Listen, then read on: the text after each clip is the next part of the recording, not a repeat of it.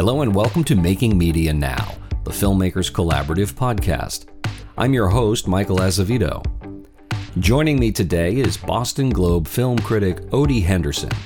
Odie spoke with me from his hometown of Jersey City, New Jersey.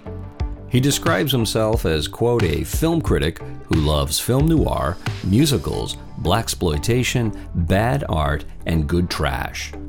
A longtime critic for RogerEbert.com, Odie got his start writing movie reviews for the legendary and much-loved film critic Roger Ebert himself.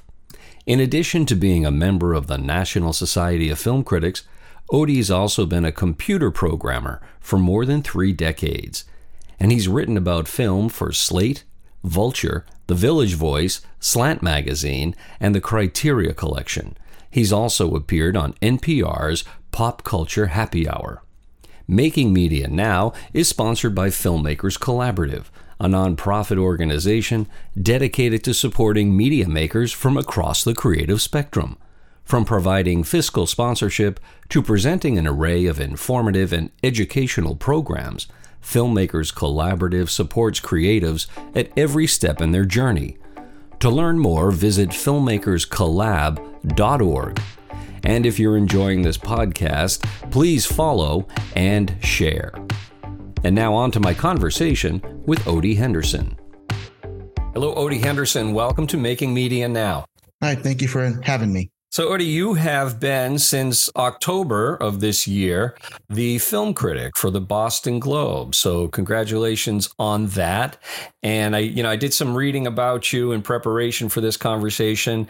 And I'm going to make a wild guess and say that the path that you took to your current position wasn't exactly an orthodox path in comparison to most film critics. Would you agree with that? Yes and no.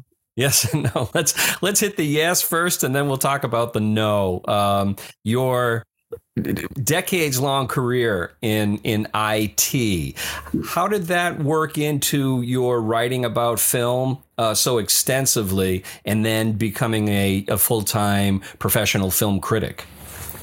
Well, before I got hired, I had a Chinseal website that I wrote reviews for. That it was mine. And then the blog era came along and I started writing for the Slant Magazine's House Next Door blog. And then I got a professional gig in 2008 where I was covering events of the day for a now defunct website called Movies Without Pity. And so that was pretty much my first professional gig in 2008. That was a great website. Yeah, Television Without Pity was its parent site. And I wrote on the side. So I wrote on the side and I worked as a programmer full time.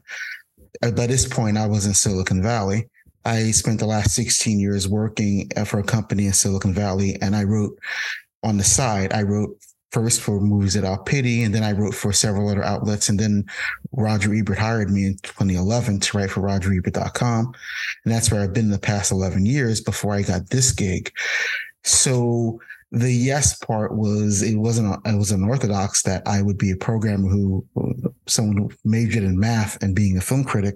Right. And the no part was, well, I'd been doing this for 16 years before I got this gig. So this is the first time where it's been the full-time gig, the thing that was my primary job. Yes, the typical 16-year overnight sensation, right? What's interesting about you coming from the world of being a programmer, a coder. I've worked with a lot of software developers and coders, et cetera, and almost all of them, in addition to their lives as writing computer code, are musicians or they're painters or they're very creative. Did you find that in the circles that you worked with, with the folks that you worked with in IT? Not really, but this is interesting. I know 5 classically trained pianists. Yeah. They all went to school. They got masters in classical music for piano and for guitar. And every single one of them wound up being a programmer. So they went from classical music that they still played, obviously, but they went from that world to being, it was just so odd. Well, maybe it's not, because really music is math. Right. Yes, so, exactly. Right. you study that level of classical, something like Chopin or Rachmaninoff. This is very complicated. Yep. So looking at that and kind of translating it to something math oriented makes perfect sense. So people came from the opposite direction. They started out as artists of some sort and they wound up in IT. Mm-hmm. I went the opposite direction. I played a trumpet. I am not Louis Armstrong or Miles Davis. I also play the piano and I stink at that. I'm a good trumpet player, but I was always a writer. Even before I got into IT, I was always a writer. I've been writing since I was 6 years old. So this was always in the background. You're like a parent's dream in the sense that how many times have you heard when parents hear that one of their kids wants to pursue a creative endeavor and they talk about, well, make sure you have something to fall back on. Well, my mom was even worse, and she said that writing was frivolous pursuit and I shouldn't do it. That's partially why I became a programmer. I wanted to go to school, journalism school, and do all that. And I wanted to be a film critic. By this point, Gene and Roger had convinced me that I wanted to be them and not Jimmy Breslin, as I originally wanted to be. And my mom was completely against that. She wanted to be a lawyer, and I did not want to be a lawyer. So I went into something she had no idea about. She has no idea how computers work or anything like that, but she just knew it wasn't writing. It wasn't writing. Right. Exactly. So yeah, my mom was against that. It's funny. I would talk to Roger about this and he would say his mom was against Roger Ebert. That is, his mom was against him being a writer too, but for a completely different reason. Yeah, it's interesting. You can understand the parental urge for their kids to have something steady and reliable and perhaps, and lucrative, and right, exactly, and more lucrative than writing. I'm curious, when you were growing up, first of all, where did you grow up? I grew up in Jersey City, New Jersey, which is where I currently am right now. I left Jersey City and vowed never to return, and I came back. That's a vow that's been broken many, many times. The person vowing never to return to their hometown, and before you know it, they're returning to their hometown. Here we are. When you were growing up, did you read a lot of film criticism? Yes. I didn't read Roger because he wasn't in the paper at the time. Roger was still at the Sun-Times. Yep. Cinemania, the best thing Microsoft ever did, that disc where they combined Leonard Maltin, Pauline Kael, and Roger Ebert's writings, was where I first read him. I saw him on TV, obviously. Pauline Kael was writing. I'm old enough to remember when Pauline Kael was the film critic. So I read her. I read everything I could get my hands on. Rex Reed was in the Daily News. I read him. I read every possible critic I could get my hands on. And yes, I read a lot. I read a lot of different critic books. Robin Wood had books out. Maltin had his guide every year.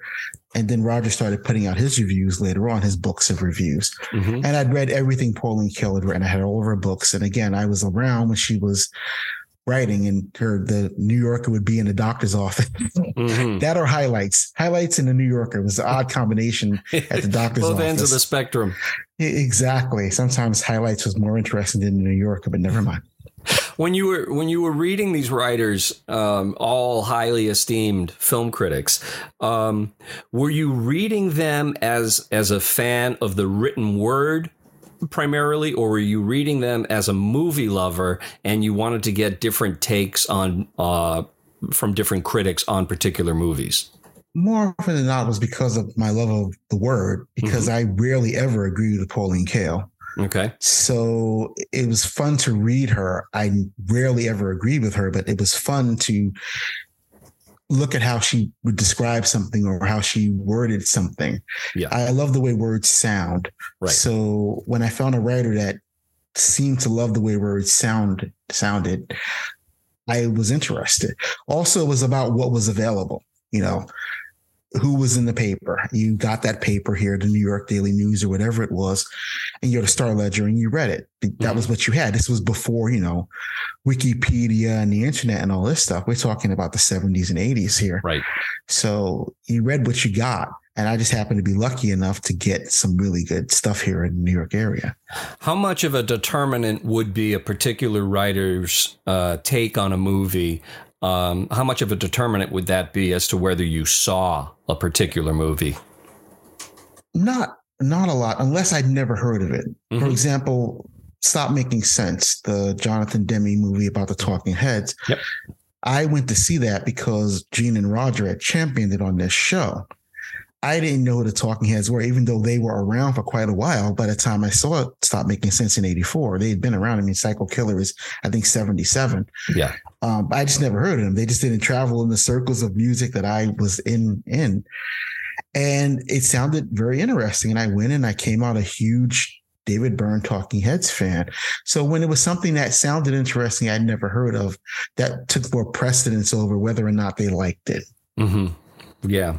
So you've mentioned Roger Ebert, a couple of times, and Siskel and Ebert. I think listeners who aren't aware of both Gene Siskel's career and Roger Ebert's career as film critics, both for Chicago-based newspapers, correct? Yes.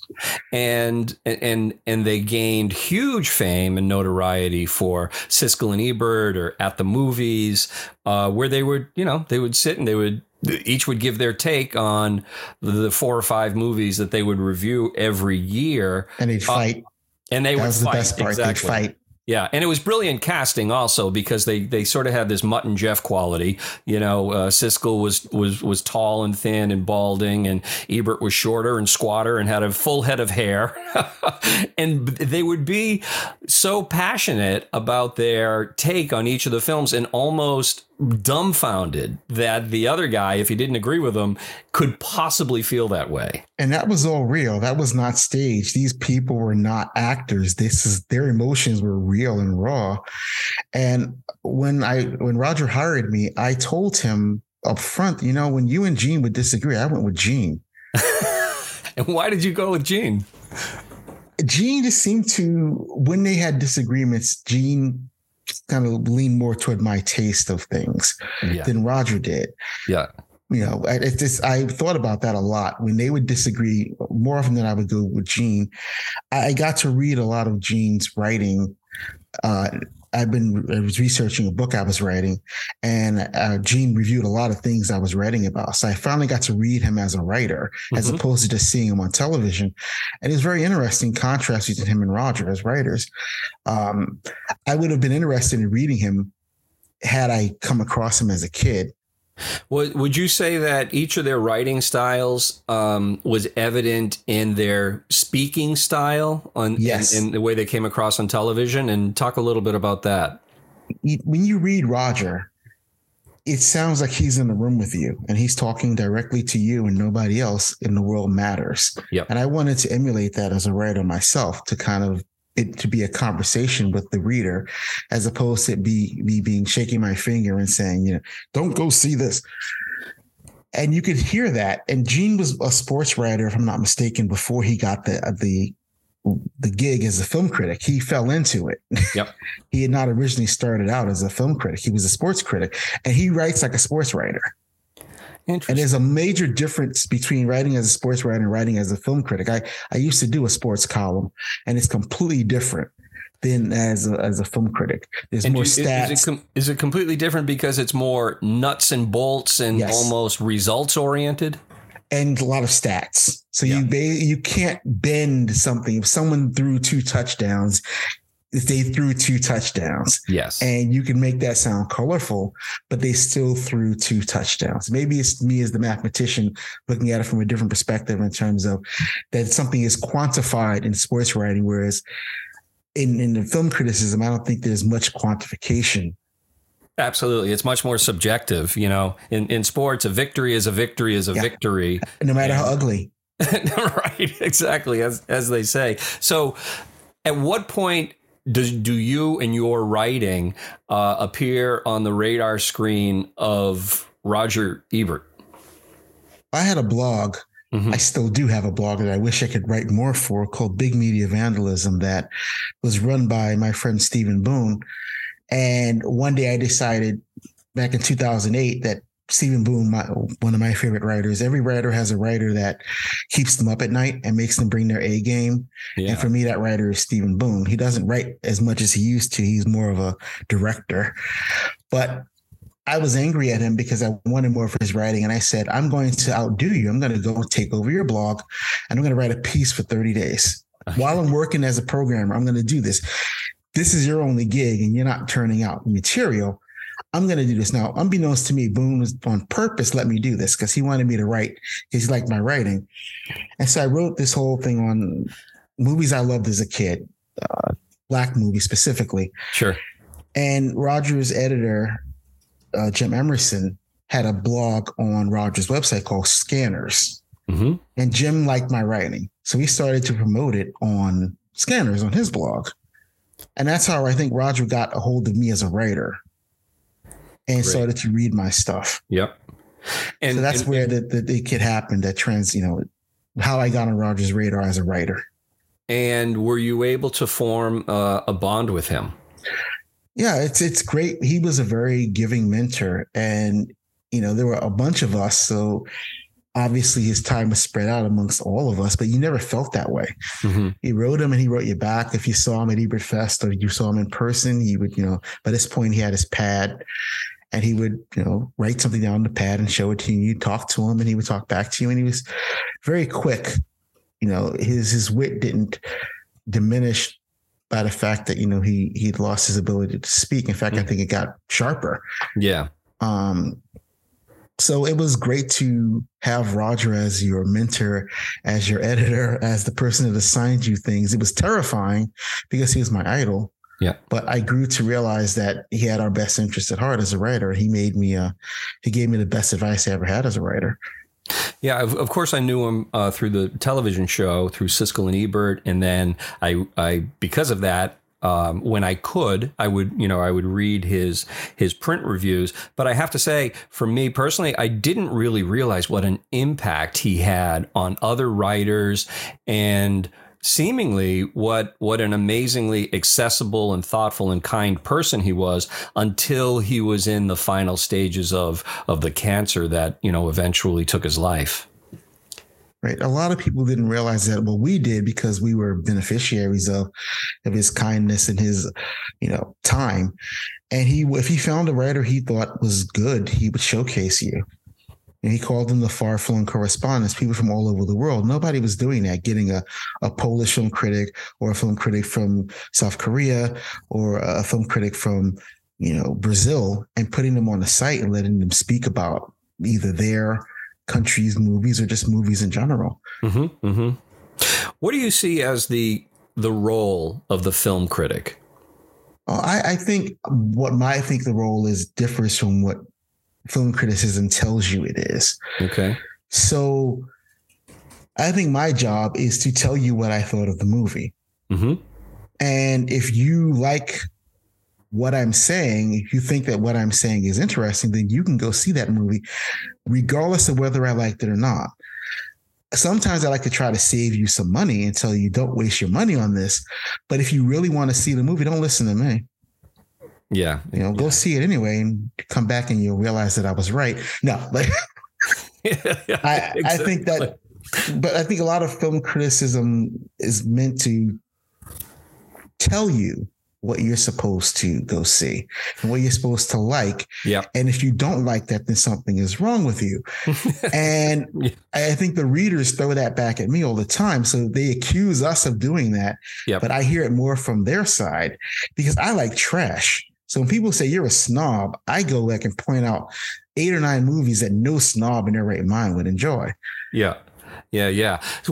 So what do you think between the thumbs up and the thumbs down? There's a lot of movies that exist in between them. So, when you mention trash, like sometimes, I'll see a movie that I feel like didn't really hold together as a movie, but I would watch it again because of 3 or 4 different scenes that really worked well, or maybe a particular performance, or maybe even sometimes it's like, well, the story didn't hold together, but man, the cinematography was amazing. So as a film critic, do you try to not necessarily deal in a binary thumbs up, thumbs down, this is good, this is bad? Binary is only good in computers. It's not good. That's why I hate Rotten Tomatoes. I hate Rotten Tomatoes because number one, they always kept messing up and giving my reviews the wrong tomato. and also because, as you say, it's binary. There is the whole group of movies that I refer to as 2 a.m. on cable movies. Sure. Movies that I didn't give a good review to, but if they were on at 2 o'clock in the morning on cable, I'd probably sit there and watch them. And that's completely different from, something that's a masterpiece. It doesn't mean that everything is bad. I mean, a 2.5-star review, which is the review I hate writing more than anything else. We have a 4-star scale at the Globe. Mm-hmm. I've always tried to adhere to a 4-star scale. When I wrote for Vulture, they had a 5-star scale, which drove me bananas. What is the difference between 4 and 5 stars? And can you give me examples of if you made any 5-star reviews, what they were? Well, I had to do it for television, not for movies. I would not do it for movies. I was the recapper for Silicon Valley, the TV show, which made sense because I was working in Silicon Valley. Sure did. The show was about my people. That sure was. And I thought it was brilliant. I did too. And I knew my world enough to be able to predict the end of the show in the first recap I wrote. And boy, did I rub that in. Like, it's in print, so I wasn't lying to you. Yeah, exactly. You've got the historical record. Right. To me, it's a mathematical thing, and it's really silly. In that Roger hated stars. Most critics hate stars. Yeah. They hate having to do a rating system. And if you're really going to be mathematical about it, the scale of 0 to 10 or something would be a much better scale than 4 or 5 stars in terms of dividing things up. Sure. But to me, 3 out of 5 stars, people think is a positive thing, but that's 60%. And I operate on the old public school scale of unless it's 70%, you fail. Exactly. Right. So 3 stars is 75% out of 4, that is. And that's a good review. 2.5-star reviews, they make you work. And sometimes they're the most fascinating reviews to write because, at least for me, I have to tell you why I'm not giving the movie a good review. And that it came so close and it didn't seal the deal. And a lot of times that forces a lot more introspection on your part. It makes them a lot harder to write. But sometimes they're the most fascinating reviews to look at in retrospect or even in general as a reader, because it's a little bit of a battle. I have to convince myself and you that I'm not going to give it the extra 0.5 star to bring it up to a positive review. And I got to tell you why. And sometimes it's the most interesting thing that certain things work really well. And it's one big thing did not work. And that's what sinks the entire picture. Sure. Do you think that certain filmmakers are kind of damned by the expectations they themselves have set? So in other words, one filmmaker might prompt you to give a 2.5-star review simply because based on their history, you were expecting something far greater, grander, either funnier or more impactful. But what they delivered was sort of serviceable. Whereas if that were their first or second film, they would have come away with 3 or 4 stars. No. There's one exception, and I'll tell you who that one exception is in a minute. But when I walk into a movie, I walk in and I try to wipe the slate completely clean. Mm-hmm. This is your next movie. What you did 10 movies ago is somewhat irrelevant unless it's thematically similar.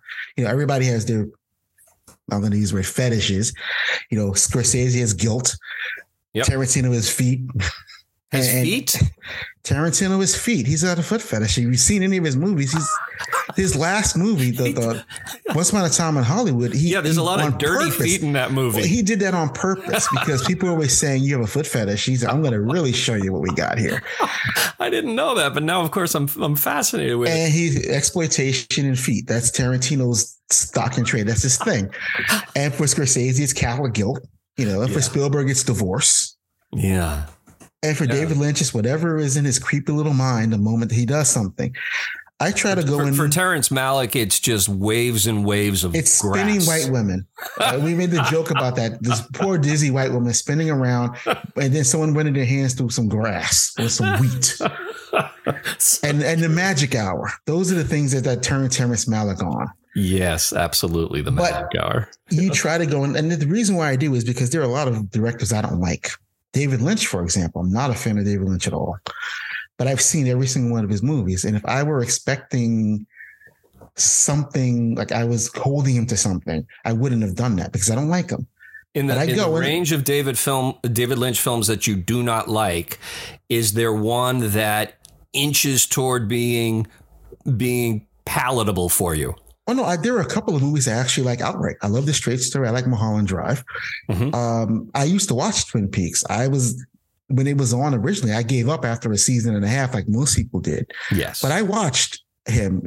I find him fascinating in terms of he doesn't really care if you, as the audience member, is happy. Right. And I tend to, even if I don't like the movie, I tend to give a director credit for marching to that beat of their own, of their own drum. I think it's funny that people try to dig through and figure out what he's telling you. I think Lynch finds it funny too. He's like, I had a nightmare about this. I just put it on the screen to scare you. It has no other relevance whatsoever. And people are writing dissertations. That has to make him laugh. Absolutely. Yeah. I kind of feel the same way about Bob Dylan. Like if he recorded his grocery list, somebody would spend hours and hours and hours trying to deconstruct it. What would that sound like? Need some peas. Exactly. Carrots, how's it feel? No. I like it. Now you put a little backbeat to that. I think you got the one director who always gets 2.5 stars for me. And I don't know why, is Shane Black. Okay. Outside of Lethal Weapon, which he didn't direct, he wrote. Every single movie Shane Black has done has gotten 2.5 stars for me. The Nice Guys, the Iron Man movie he did, The Last Boy Scout. It's something about Shane Black that it's like he almost works for me and then he just doesn't. That's interesting. So the 2.5 star review, sorry, Mr. Black, it just seems to constantly find him from me. So that's the only one. In your current position as the film critic for the Boston Globe, how many films, say, a week, are you viewing and then writing about? Well, it depends on what's going on. The Thanksgiving week was a nightmare because there were 7 movies coming out. Mm-hmm. And I had to do 7 reviews, and I also was off 3 days out of that week. Yeah. In fact, one of the reviews, there wasn't enough room in the paper. They had to run it the next days after. Yep. But that was my record is 7. But normally it's about 2 or 2 in a critic's notebook piece. Like this week, there's 2 and a critic notebook piece that usually runs on Sunday. But it could be 4 or 5. It depends on what's going on. And what's your where are you seeing the movies these days? Are you going to a screening room? Are you being sent screeners and you're watching them in the comfort of your home? Well, it depends. Now I'm a member of the National Society of Film Critics. So this is the time of year where they start sending out DVDs of movies they want you to vote for. Right. And boxes of things that they're trying to bribe you with. It's unfortunate that they send me these boxes after I've already seen and panned the movie. But thank you. It depends. There are some screenings and there are some screeners. It's a little bit better for me being down here because New York always has multiple screenings and has a lot more screenings than in Boston, just I guess by virtue of, the market. Yep. So a lot of times I'm able to get a better thing to sit in a theater than I would in Boston. But it depends. Some of them don't want to send you screenings, even if they do exist. They want you to see it in the theater. Have you had an experience where you're seeing a movie in order to write about, and you've seen it both maybe at home, maybe even on a computer, and then you've seen it in the theater, and it's changed your impression of the film? Not really. Well, I'll give one example, RRR, which I saw on Netflix because it was on Netflix. Mm-hmm. It was I saw it late. I saw it later than when it played here in the theater for a couple of months, but it was primarily on Netflix. And I watched it and I finally got around to watching on Netflix. I had left the theater here by the time I got to it. And then I liked it a lot. a lot. It was going to make my 10 best list. And then they had a screening of it at an IMAX at the Lincoln Square here in New York. And I went and it was like the Rocky Horror Picture Show. Oh, wow. Because by this point, people had really gotten into it. So people were showing up dressed as the characters. They were getting up and dancing in the aisles. They were doing this in March. I just wasn't at a screening of it. And when I saw it on the big screen and pushed it up the list, but it was always going to be a 4-star movie. It was a 4-star movie when I saw it on Netflix, but this pushed it up the list. It's number 2 on my list. It would have been probably 4 or 5 if I just stayed seeing the Netflix thing. But I'm used to watching stuff on the computer. The downside is they put watermarks on it that drive me crazy. Yes. So I get to look at my name, my email. Yeah. Or like the length of the movie. Right. So I would prefer to see it in the movie theater if possible. I was going to ask you about your top 10 list for 2022. Have you put it together yet? Has it been published? It's online. It was online. It's in the paper on Sunday. It was online on Thursday or Friday. And you said the number 2 film was RRR? Yes. I don't even know that I've heard of it. It's been around. It's very popular. There's a video of them doing a Naatu Naatu dance that's very, very big. It's a clip from the film. In fact, the song will probably get an Oscar nomination for Best Song. I got to check it out. It's a 3-hour movie. Oh, God, I'm sorry. The gentleman's in SS something. It'll come to me. An Indian director. It's an Indian film. It's from Tollywood, if I'm not mistaken. All right. And I've seen some of this director's other movies, and they're all insane in terms of he really it's 3 hours long. You get 3 hours worth because it has everything in it. Yeah. That one I think I want to see on Netflix that I can pause when I need to. It has an intermission. In fact, the movie has an intermission, which I love. They gave an intermission, but Marvel refuses to give you one. Oh yeah, fast. And Avatar had no intermission. It's longer than this movie and had no intermission. Yeah, I don't know if I'm mistaken on this, but I think the last U.S. release with an intermission was Reds back in 1981.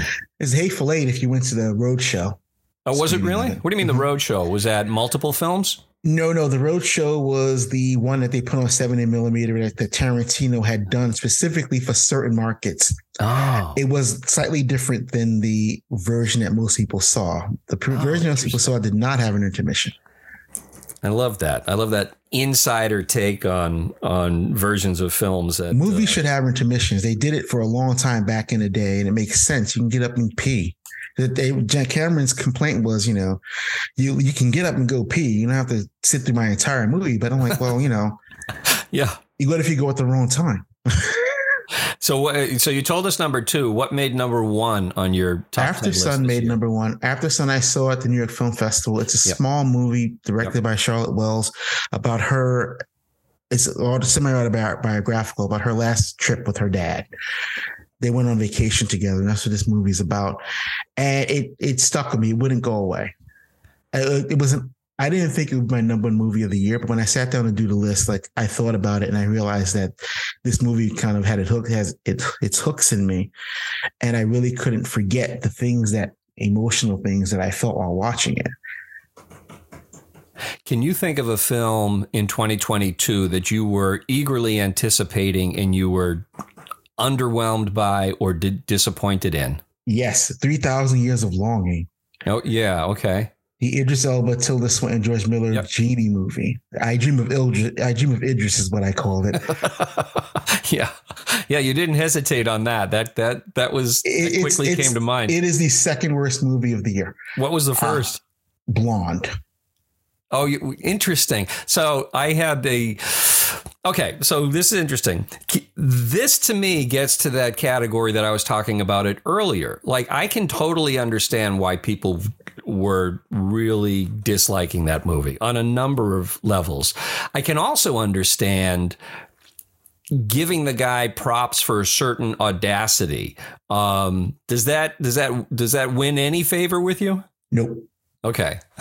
Look at George. Why did you hate it so much?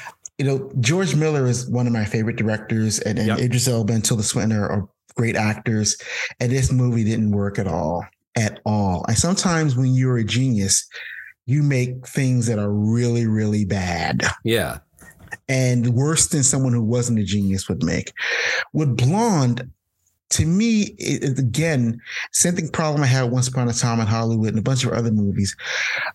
And then with The Whale, which is number 3 on my 10 worst list, martyrdom is overrated. And what he did to Marilyn Monroe in this movie was just vile. Yeah. And I felt that he And when you listen to him talk, he doubles down on the fact that, yeah, I made a nasty, sick NC-17 movie with Marilyn Monroe, a real person, mind you, who was much more talented than he ever gave her credit for. Mm-hmm. And so to me, it was not just the fact that he did it, but also I thought the filmmaking was garbage. So more importantly, how I felt about how he treated Marilyn Monroe was part of it. But I've seen movies that I didn't agree with the director's vision, but I still thought had some merit. I don't think there's any redeeming value in this at all. And for Blonde, the director is Andrew Dominik. Yes. And I had seen his two previous movies, Assassination of Jesse James and Killing Them Softly. What was your feeling on each of those? I was indifferent. Okay. I was indifferent. That old 2.5 star indifference. Well, 2.5 star for Jesse James. I don't remember what I gave Killing Them Softly, but it wasn't positive review. There were some things about it I liked. And even in movies that I give 1 star to, there's got to be something in it I liked. Right. Otherwise, I give it no stars. You can find you can find some good and some very bad movies. And I think it makes you madder when you see someone giving their all to a film and the film is just doing them wrong the entire time. I think it makes me madder. I don't know about other critics, but it's certainly this is a damn good performance and this is a horrible film. Yeah. It makes me even madder at the movie. Right. Yeah, that's interesting. That's an interesting take on it. If someone said to you, Odie, we want you to produce this year's Oscars, how would you first of all, would you take them up on the offer? And if you did, but if I had to, right. No choice in this, I guess. And it's a big paycheck. So you want to say yes to this. What would you change about it? Well, they put all the categories back. So I'm glad they did that. They were taking some of the categories and having them announced before. They're not showing people winning the award. If you win an Oscar, they should allow you to give a speech. Mm-hmm. Yeah, you won. I mean, this is a big deal, whether you think Oscars are nonsense or not. They won. So let them have their speech. I'd give them more than 45 seconds, but not too much longer. I wouldn't chase them off the stage. If they're into it, they're boring, do that orchestra. But they blasted people off the stage that will be giving great speeches or didn't even let people speak. So I would get rid of that. If I won an Oscar when the orchestra started up, if I was finished, the conductors get hit in the head with that Oscar. Yeah. I would change that and make it short. Get rid of some of these stupid numbers in it so that it's shorter. You mean the production numbers? And I used to love those when the montages were done by a gentleman who used to do them. Bill, what's his name? He used to do the guy that used to do the montages. He would do these little 1 and 2 minute montages of movies that were really, really good. Yeah. I'm talking about the stupid skits that they do. Yeah, exactly. Yeah. One of the things that just always blows my mind about particularly the Oscars is, this is essentially a 3-hour ad for movies. Yeah. And if you break down those 3 hours, the number of minutes devoted to actually showing clips from the movies is minuscule. I'd bring that back too. They used to, back when I was a kid, they would show a little clip, like you got to pick the Oscar clip, like the scene that you wanted them to show of your acting. And I always found that fascinating what people picked. They'd stopped doing that. And then they started bringing it back slightly. I would definitely bring back, here's why we nominated this person. And you are the person given the clip. So basically it's what you thought was your Oscar clip. Because they always say that your Oscar clip, people don't know what that is anymore. Mm-hmm. But for years, they would always show a little bit of, a couple of seconds of your performance. Do you have do you have a preference as to whether you're first encountering a film via a streaming service or whether it's through one of the studios that it's just gonna run theatrically for a period of time? And I mean, this is different than my question around the environment that you're watching the movies in, but I guess from a prestige standpoint, right? Do you feel like, this movie's being released on Amazon Prime versus Apple versus Universal is putting it in IMAX? In the quality of the film? No, I don't. The number 10 movie on my list is Prey. Mm-hmm. Prey is a prequel to Predator. Okay. Why did not put this in a movie theater? I do not understand, because it was the perfect stand up and cheer movie. It had a pedigree. It was the latest in line of Predator movies. So it wasn't that people didn't know what this was. And it went directly to streaming. And it's number 10 on my top 10 list. So it's obviously a good film. It deserved to be in the theater. And I don't know why they didn't put it there. In the Heights last year, I felt the same way. And Heights was number 3 on my 10 best list. I thought it was a great movie. I saw it in IMAX in the theater, but it got streamed. It got put on HBO Max the same day. It got a theatrical release. So of course it was a flop, because why would you go to a movie where you can see it for free at home? Yep. I wonder, Netflix makes movies that I swear you can watch while you do the dishes. You can go away for 10 minutes and come back. And because I've had to review several of them. Yeah. And I would go, I'm like, I'm the idiot for paying attention to this, because they're made so that you can get up and go walk around and pay half an ear of attention to it. Yeah. So I do think Netflix does this.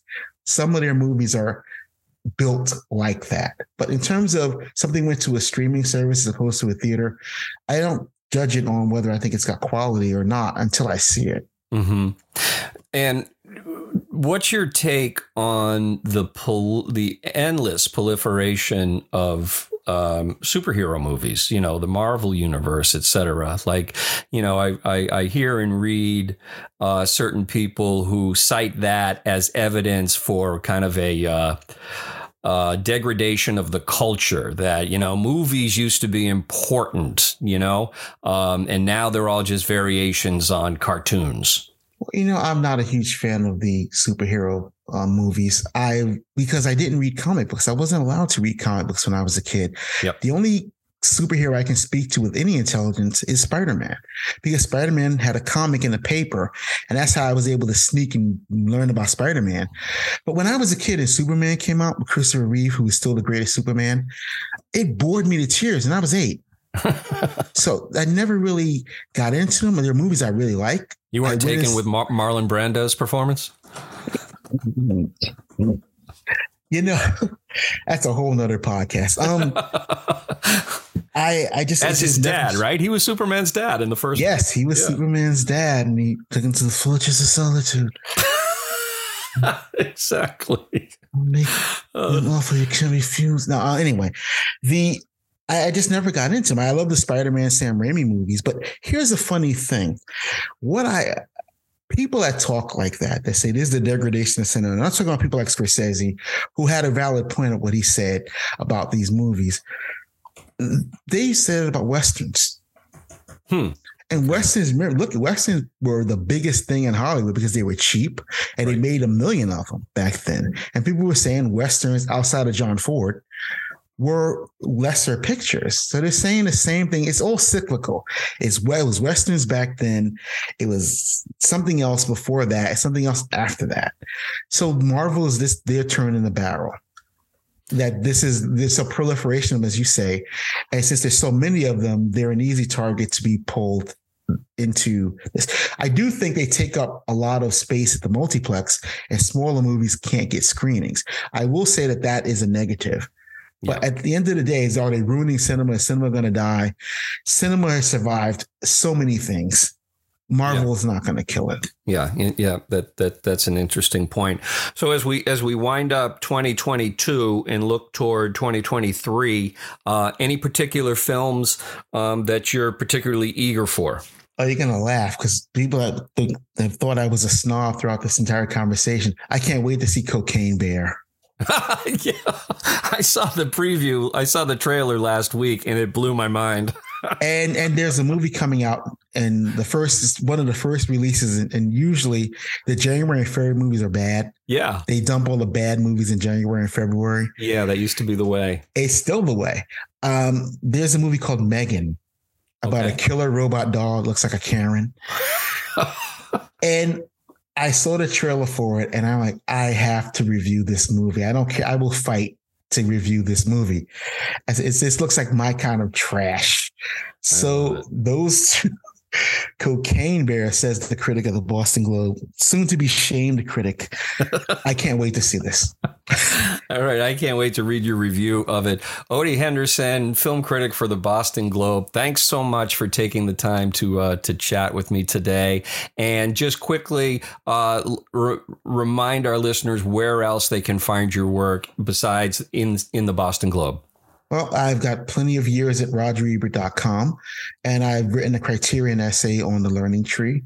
And my TV stuff is at Vulture.com. And there are several things I've done at Slant. And the past 2 years, I was at the Slate Movie Club at Slate.com. So these are things I had fun writing and doing before my gig at the Globe. Also, before I was the film critic, I did some freelance work at the Globe. So there's pieces that I wrote there before I got the official gig that might be fun for some folks to read. Oceans of content. That's great. That's great to hear. Odie, this has been really fun. I appreciate you taking the time to chat. Oh, thank you.